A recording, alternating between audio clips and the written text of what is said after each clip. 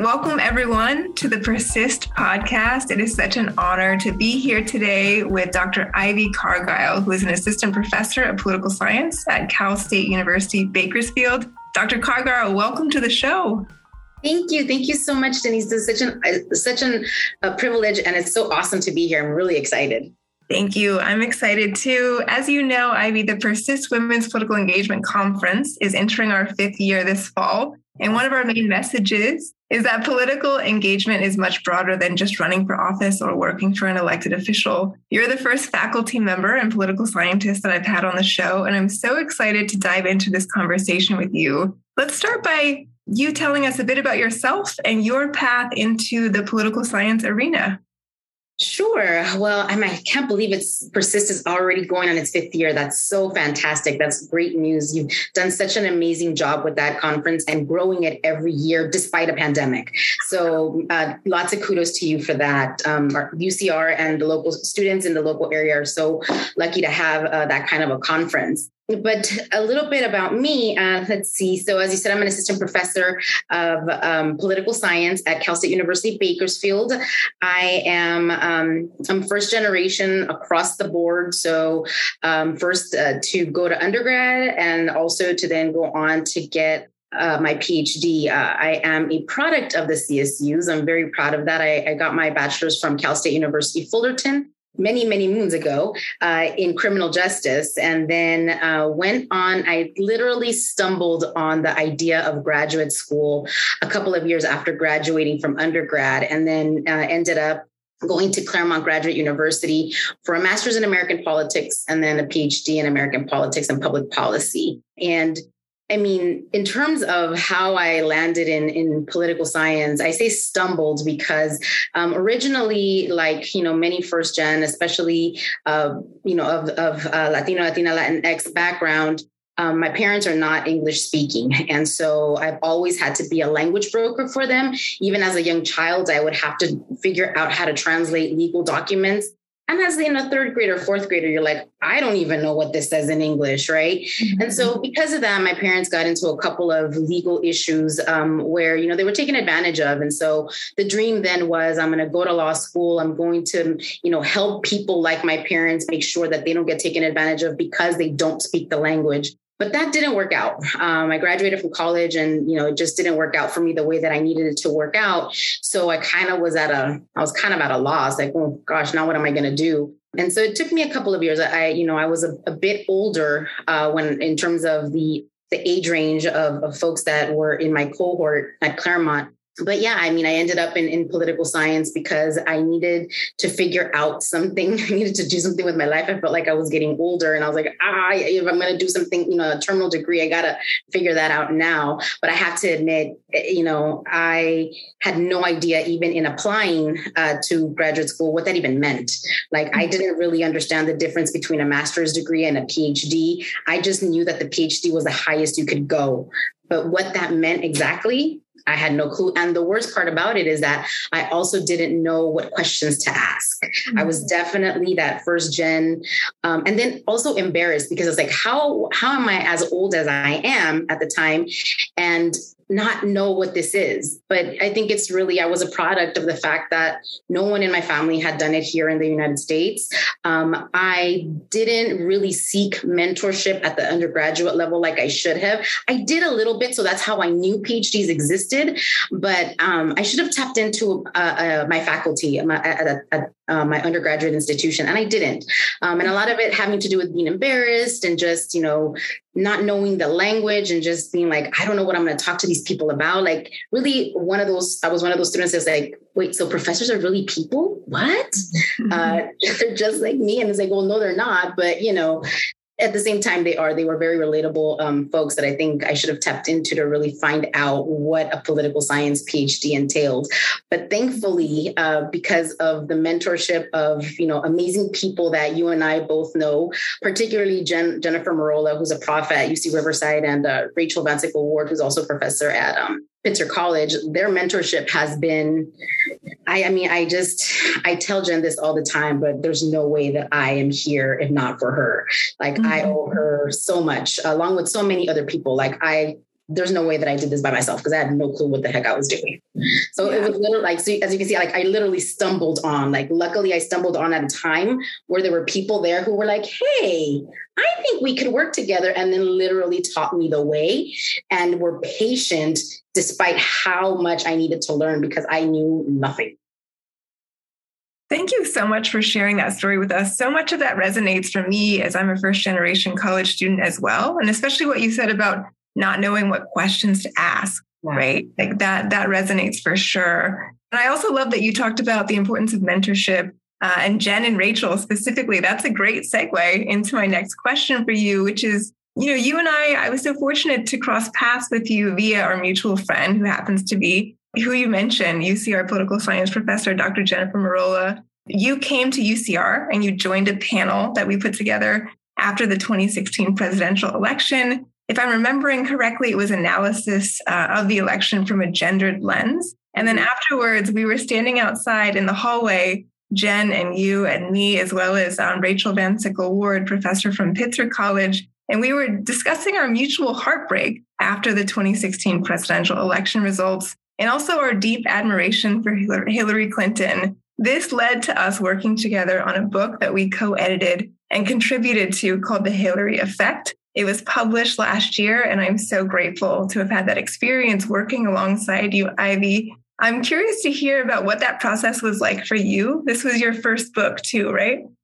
Yes. So happy that, the way that it all happened, right? I was so glad to have been a part of that panel in 2016. It was such a way to try to mend a bit of the broken heartedness that we felt at the moment, especially given the day that the panel was held, which was the inauguration day. But yeah, it was a first book. I haven't taken the leap yet into either doing a solo book or a co-authored book. So the process, doing it, the idea was great, but I have to admit that I didn't know what it was going to look like at the very end. And I'm so glad for the leadership and mentorship of Jen and Rachel, who are book pros, because I was clueless to the entire process, right? So definitely learned a lot about publishing, and also just, I think I learned a lot about the camaraderie that still exists with women, and just how it really was, how 2016 was really impactful. I know that we talk about that, and I know that we feel that on different levels, but I think to see how to read and to learn from the different contributors, the meaningfulness of someone like Hillary Clinton just is so heartwarming, and it's emotional, right? And I'm really excited about the fact that this book was put together, that there are so many amazing pieces in there that are so thoughtful and are so well explained in such a short amount of time or in a short space. And thinking about, just how readers are going to perceive it, how they're going to take it in, and how they're going to think about it for themselves, and hopefully see in Hillary Clinton something that they maybe didn't see at the time. Because I think the book just gives so much insight in terms of what she has meant for a lot of women and for little girls too, and little boys as well. Absolutely. That was such a powerful process and a cathartic and a healing process, I think, for many of us. And I have to say, too, one of the most exciting parts of the book is your interview with Dolores Huerta.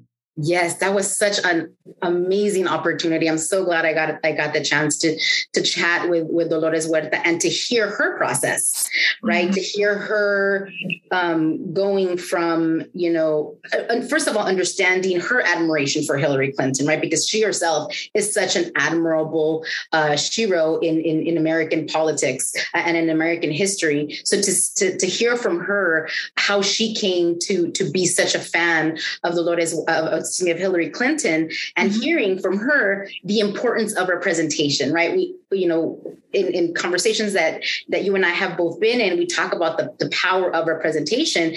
And for Dolores Huerta to say that the reason why Hillary Clinton became such an important person in how she views American politics was because for the first time, a first lady actually wanted to sit down with non-white and marginalized, underrepresented women to hear from them and to hear about what their needs and the needs of their community is or were, and how the Clinton administration, that was brand new at the time, could help usher those needs in. That to me was just like it was mind blowing, right? It was emotional. I was just so taken aback by how, even for someone as huge as Dolores Huerta, how representation did in fact matter for her as well, and the fact that this other woman understood certain things of what it is to struggle as a woman in for social justice, but then also asking for her opinion. Yeah, well said. And I love how you included that in the book. And I'll just give one more quick plug for the book. There's so many great essays and many contributors.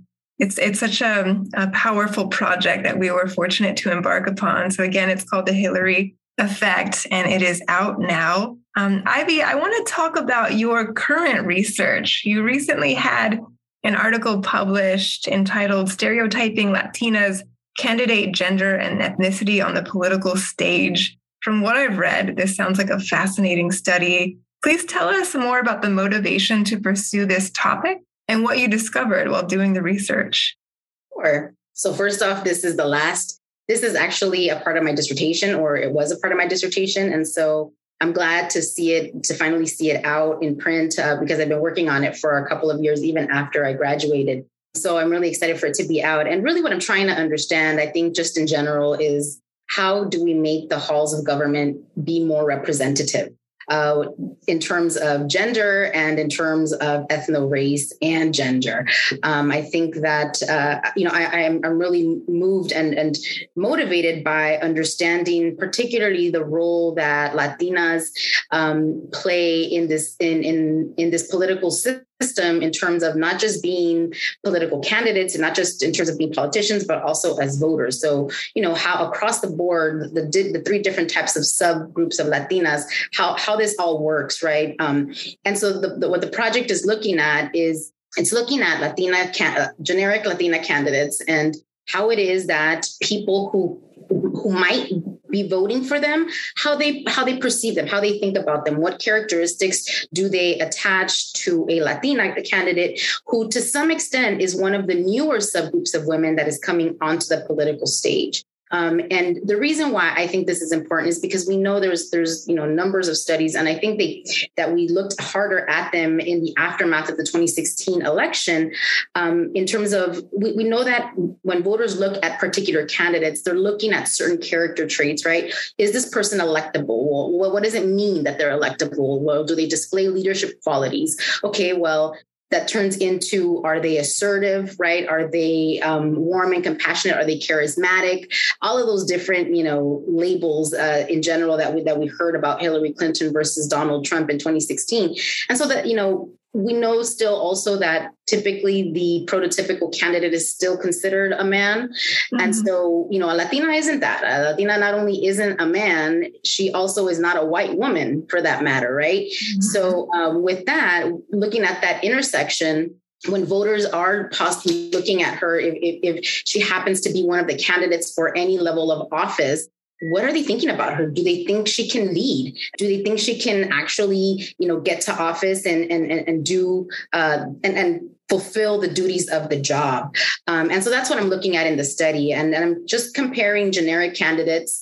So there's no actual names attached to anyone, so that I didn't prime any kind of already negative or positive ideas about any particular politician. And what I find is really interesting, actually. I think that on the one hand, it matters who the possible voters are. So when looking at voters who identify as Latino, Latina, Latinx, and voters who are white, there's different evaluations of a Latina candidate with more favorable evaluations and characteristic attachments by members of her own co-ethnic community. So Latino, Latina, Latinxes, are seeing her in a more favorable light than, let's say, a white voter. And so I think I think it's important for us to continue looking at that, because we are seeing more women run for political office. We are seeing more non-white women run for political office in places that you wouldn't expect, right? In places like Wisconsin, in places like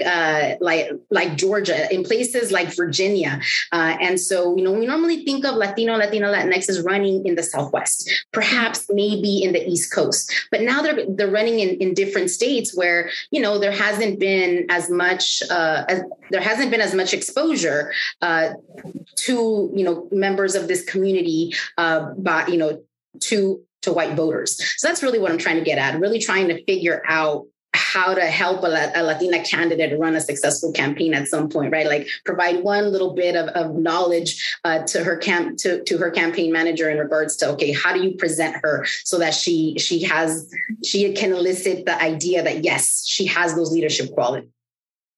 I love that so much. This sounds like really interesting and important research, especially when we've talked a lot about gender and politics, but I think it's so important to bring in that intersectional lens as you're doing in your research, right? Because you're absolutely right. There's a huge difference between how voters perceive a white woman versus a Latina candidate, right? And even on this show, we've had some really great interviews. We interviewed Councilwoman Gabby Plasencia from the city of Riverside, first Latina on the council. Yeah. Within her first year, there's already been a recall campaign lodged against her, and she's really had an uphill battle so far. She's beaten that recall campaign and is a tremendous example of strength and resiliency in the role, but has had significant challenges being the first Latina on the council. Same with Fawzia Rizvi, who is the first Muslim elected official in the inland Southern California region. She talked to us, I think, in episode 2 and gave a really compelling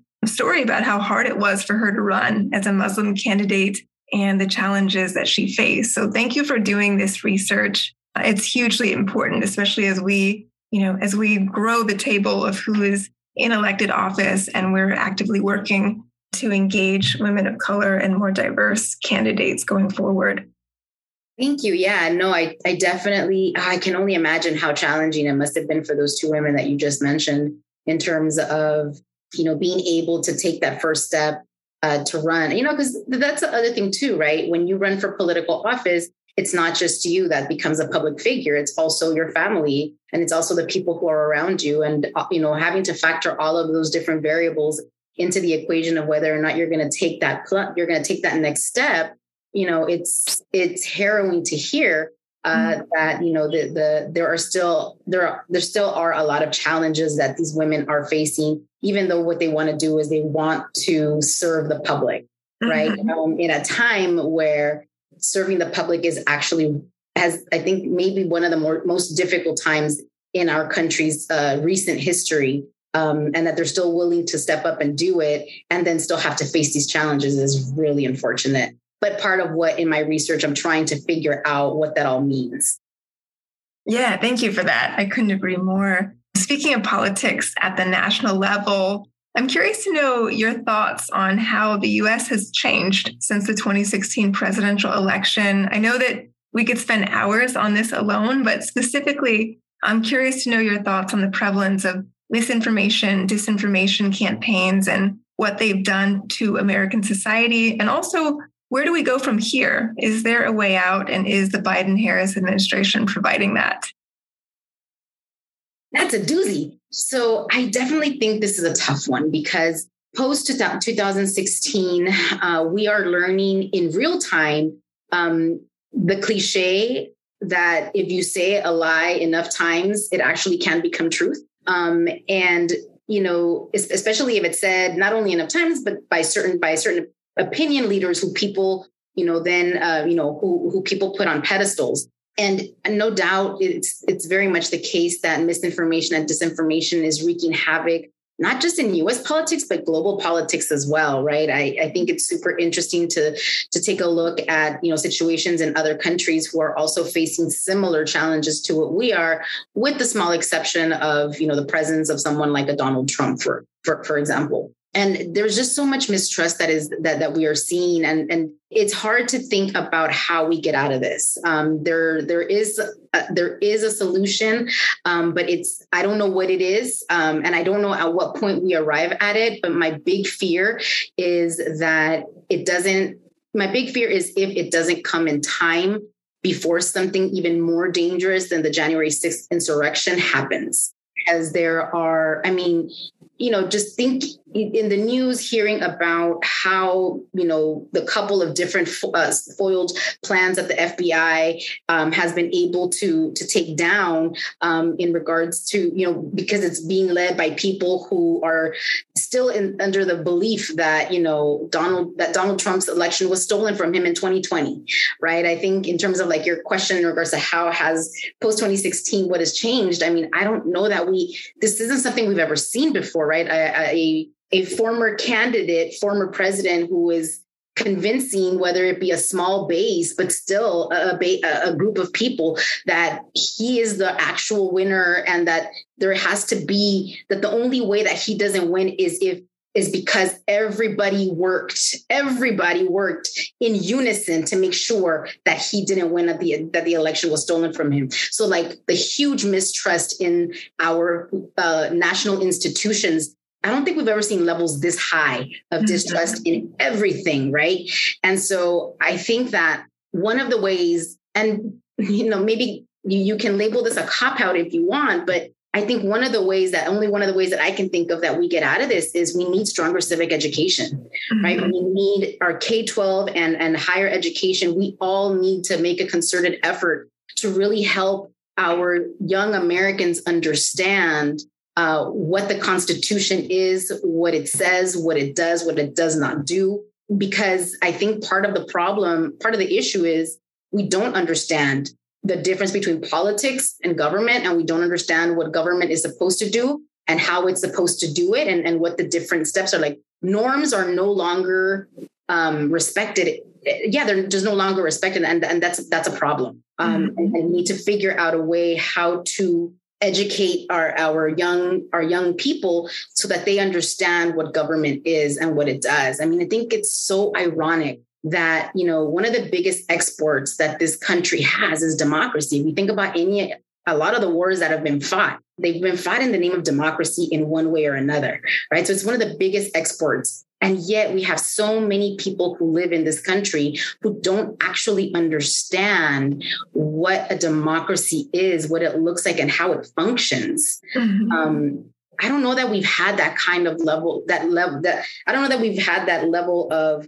lack of information at a time where we literally carry little computers in our pockets and in our purses. And yet we have such a small understanding of what, a democracy, and particularly a representative democracy, should look like. And so that, to your question of how do we get out of this? Again, all I can think of is this idea that we need stronger civic education across the board.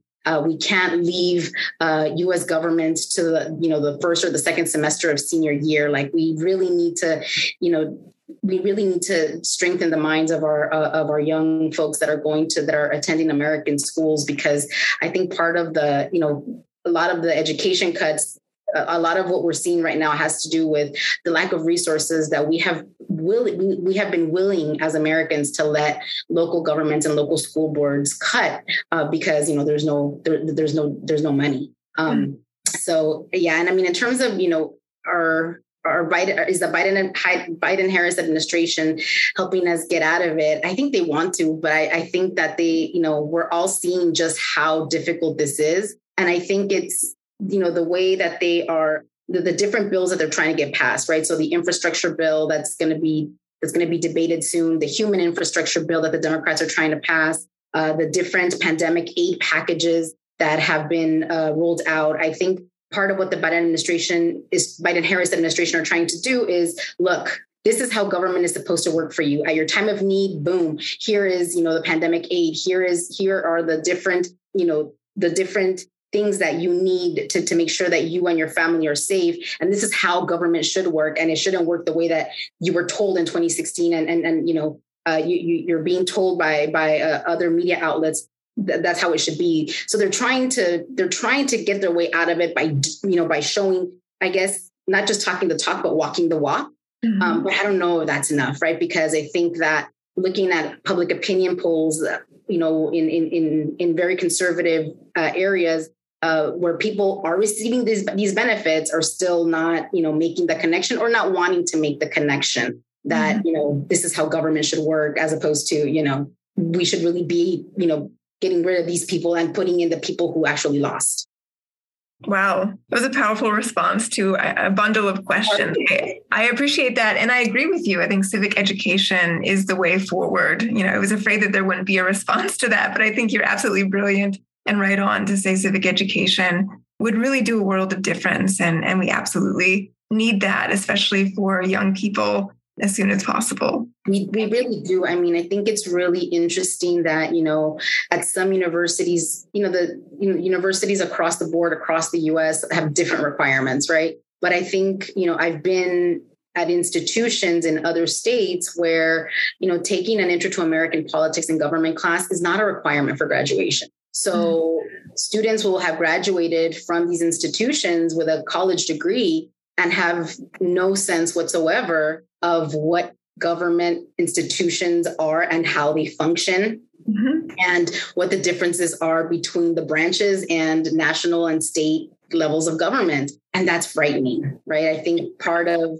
why we are where we are right now is because we don't have strong civic education. The other thing is that this isn't going to be right away, right? So let's just say we start implementing stronger civic standards. It's going to be a while for us to see what the effects of that is, because even, where we are right now, it didn't happen just in 2016, right? There has been an erosion of trust in government. There has been an erosion of our education requirements over decades at this point.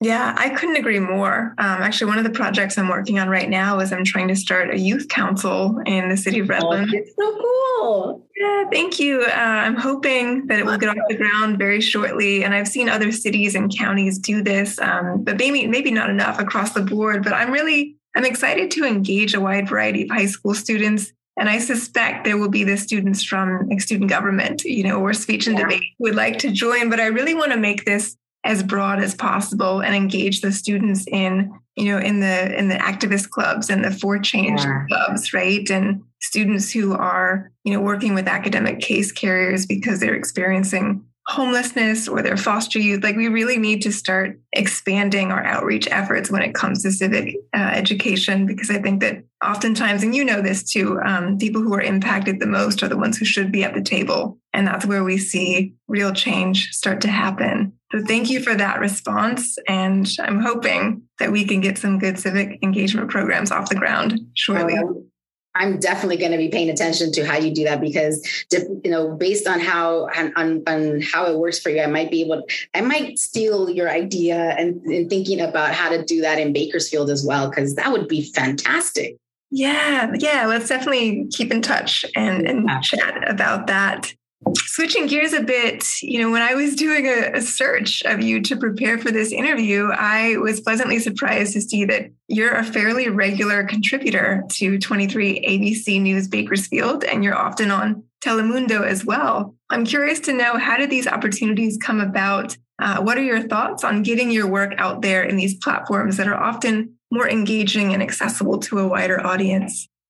Yeah, so it's definitely a concerted effort, right? So these opportunities for me at the local level came about because of other department colleagues.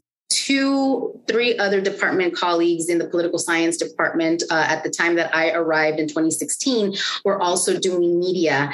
And as soon as it was really interesting, as soon as I got there, they started throwing media contacts out to me. And so that's where it happened, right? So Bakersfield is a small, big community, a small, large community, in that they still think they're a small town, but really they're not. They are a growing metropolitan area. And as a result, you see that there is starting to be a lot more engagement, particularly with the university and the faculty. The faculty at the university across the board at all different parts of the community, including the media. And so in terms of the media now turning more to the university for expertise on different things like politics, economic development, the environment, and things like that, we're really starting to see CSUB's name grow in that area. So that's really neat. And one of the reasons is because of people like my department chair, for example, Dr. Mark Martinez.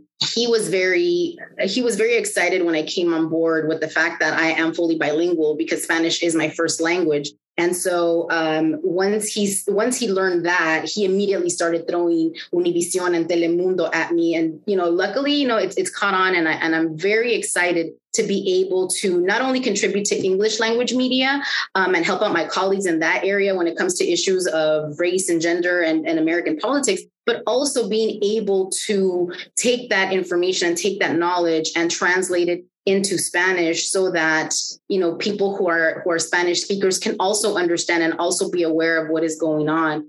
Bakersfield and Kern County is over 50% Latino, Latina, Latinx, and we don't have very many faculty members who are fully bilingual. And so to be in a position where I can bring any type of important information when it comes to elections, when it comes to any policy issues that the country or that the state or the county is facing, I'm more than happy to do, because I know that that's one way that our community, our Latino, Latinx community gets information. So it's definitely a privilege, and I'm super humbled to be able to have the opportunities to bring that information to them. Absolutely. That's so powerful. Thank you for doing that. And thank you for sharing with us. And we talked a little bit in your intro and how you got into college and politics. You talked about being a first-generation college student. You obviously went on to earn a doctorate. You've spent your career thus far working in academia. What advice do you have, especially for first-gen college students who dream of being a professor one day?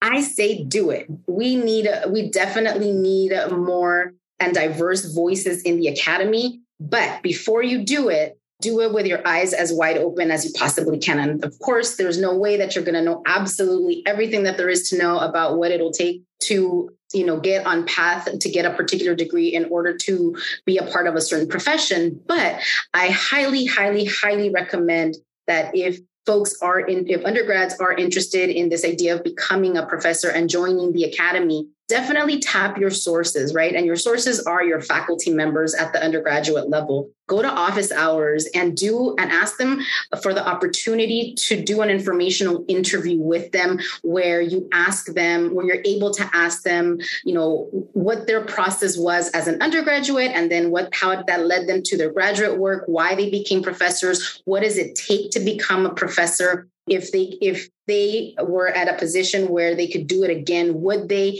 just any and every question that you could possibly think of, use your undergraduate faculty. If you go to office hours, I'm sure a lot of them will be more than happy to talk to you about this. I've had a couple of students who have done that with me, and I thoroughly enjoy it. And it not only allows them to get to know me on a different level, but it allows me to also ask them questions. And so whenever opportunities come across my desk or my inbox about, getting, an opportunity to go to the University of so-and-so for a summer to go do undergraduate research, and I know they're interested in that, I can send that opportunity their way. So informational interviews, going to office hours and talking to faculty really does allow us as faculty to know what students' interests are, so that then we can help them, whether it be with fellowships, internships, scholarships, whatever it may be. But in regards to becoming a professor, I would just say, try to ask as many questions as you possibly can from as many different people that have done it as you can, because not everyone's process is going to be the same. But if you get a variety of voices that have given you information about the process, you can then decide for yourself whether it makes sense for you to pursue this dream or this goal, or if maybe you want to, go in a different direction. But if at the end of the day, if this is something you're interested in, please do it. We need all the voices we can that we can get in the academy. Definitely. That's such great advice. What are your favorite courses to teach, and what is it like teaching at Cal State University, Bakersfield? I am so lucky that I so far have gotten to teach a bulk of what I research. So I I get to teach. 3 particular courses are my favorite, but I will say that I am also in the process of developing other courses. So of course, this might change over time. I really enjoy teaching women in politics. It's always a lot of fun to teach that class. And I get to teach that at least once a year, every year. I also teach immigration politics, which I love. And then I also get to teach a unique class, which is Latinos and Blacks in American politics. So we're looking at the political development and engagement and process of both the Black community as well as the Latino, Latina, Latinx community, which of course means that we're going hyperspeed. But at the same time, I think I really enjoy it because it brings in students that I wouldn't normally have, and allows me to be able to really discuss the idea of working together and multi-ethnic, multiracial coalitions in a way that I think that just a Black politics class or a Latino, Latina, Latinx politics class might not allow me to do. So these 3 courses right now are my babies. I adore teaching them. And, I'm hoping that I'm able to continue doing so in the future, in addition to other courses that I will be looking to teach in the future and develop for the department. To your second question of what is it like to teach at Cal State University Bakersfield, it's a lot of fun. So as I said earlier, I went to Cal State University Fullerton when I was an undergrad, and it's, going to now then to CSUB and seeing, how different Cal States are. Cal State University Bakersfield is considered a Latino, Latina, Latinx serving institution because we are over 25% Latino, Latina, Latinx enrolling. And a lot of our students come from the area. But by that, I mean, right, Bakersfield and the surrounding cities, even as far out as Fresno County, even though Fresno County has Fresno State. So we really, I get to see a different, diverse types of students. I get students who are farm workers, who work in the farms with their parents. I get to see students who are, who are second generation immigrant, just like I was, or first gen students. I just get to see such a diverse group of students that I really, really do enjoy teaching there. Even though we are a Latino, Latina, Latinx serving institution, we still don't have as much diverse faculty as we should, I think, given where we're located. So it is also a privilege to be able to be at the institution and show our young Latinas that being in the academy is an option because, I'm here and, some of my other colleagues who are also Latino, Latina, Latinx, we can serve as a group of faculty that can show these students that they can be just, first we were once where they are. And now, thankfully, look at where we are and that they can be there too. So it's a lot of fun to teach there. We are encouraged to work a lot with the community. And so that's why your idea of, doing the youth council is so intriguing, because that would definitely be something that, would be of such benefit in Bakersfield, because, we have a great group of students that, we would love to be able to bring in, and not just bring into the council, but then also bring into CSUB. So, there's also there's also self-interest there in terms of being able to recruit more students. I love that. Dr. Ivy Cargo, this has been such a powerful interview. I appreciate that. And we always end the Persist podcast with the same question, which is, and I know you've given a lot of great advice thus far in the interview, but if you could give one piece of advice to our listeners, especially college students thinking about getting involved in the political arena more broadly, what would that be? I would say to definitely get involved. We need more people we need more people engaged. Do it around an issue that is a passion for you. Do it around an issue that really is important and motivates you, because it's that passion behind the issue. It's that motivation that's going to keep you going when things get challenging. And believe me, they're going to get challenging, because nothing never does. So I would say definitely get involved, but make sure that it's around something that you really do enjoy doing, and that it's also with people that, that are good to you and that you can be good to, so that, it can turn out to be a fruitful relationship. Wonderful advice. Thank you so much for this conversation, Ivy. Thank you so much. I really appreciate the opportunity. The Persist podcast is hosted by me, Denise Davis, Director of the UCR Women's Resource Center, and is produced by Rosa Tejeda and the staff in the UCR Women's Resource Center. Check out our Instagram pages for links to more episodes at UCRWRC and at UCR Persist. If you'd like to sign up for our newsletter, please email us at wrc@ucr.edu. We hope that this podcast inspires you and those around you to get involved in the political arena because we know that who is at the table absolutely matters. Finally, if you have any ideas for who a future guest should be on the podcast, feel free to reach out and let us know.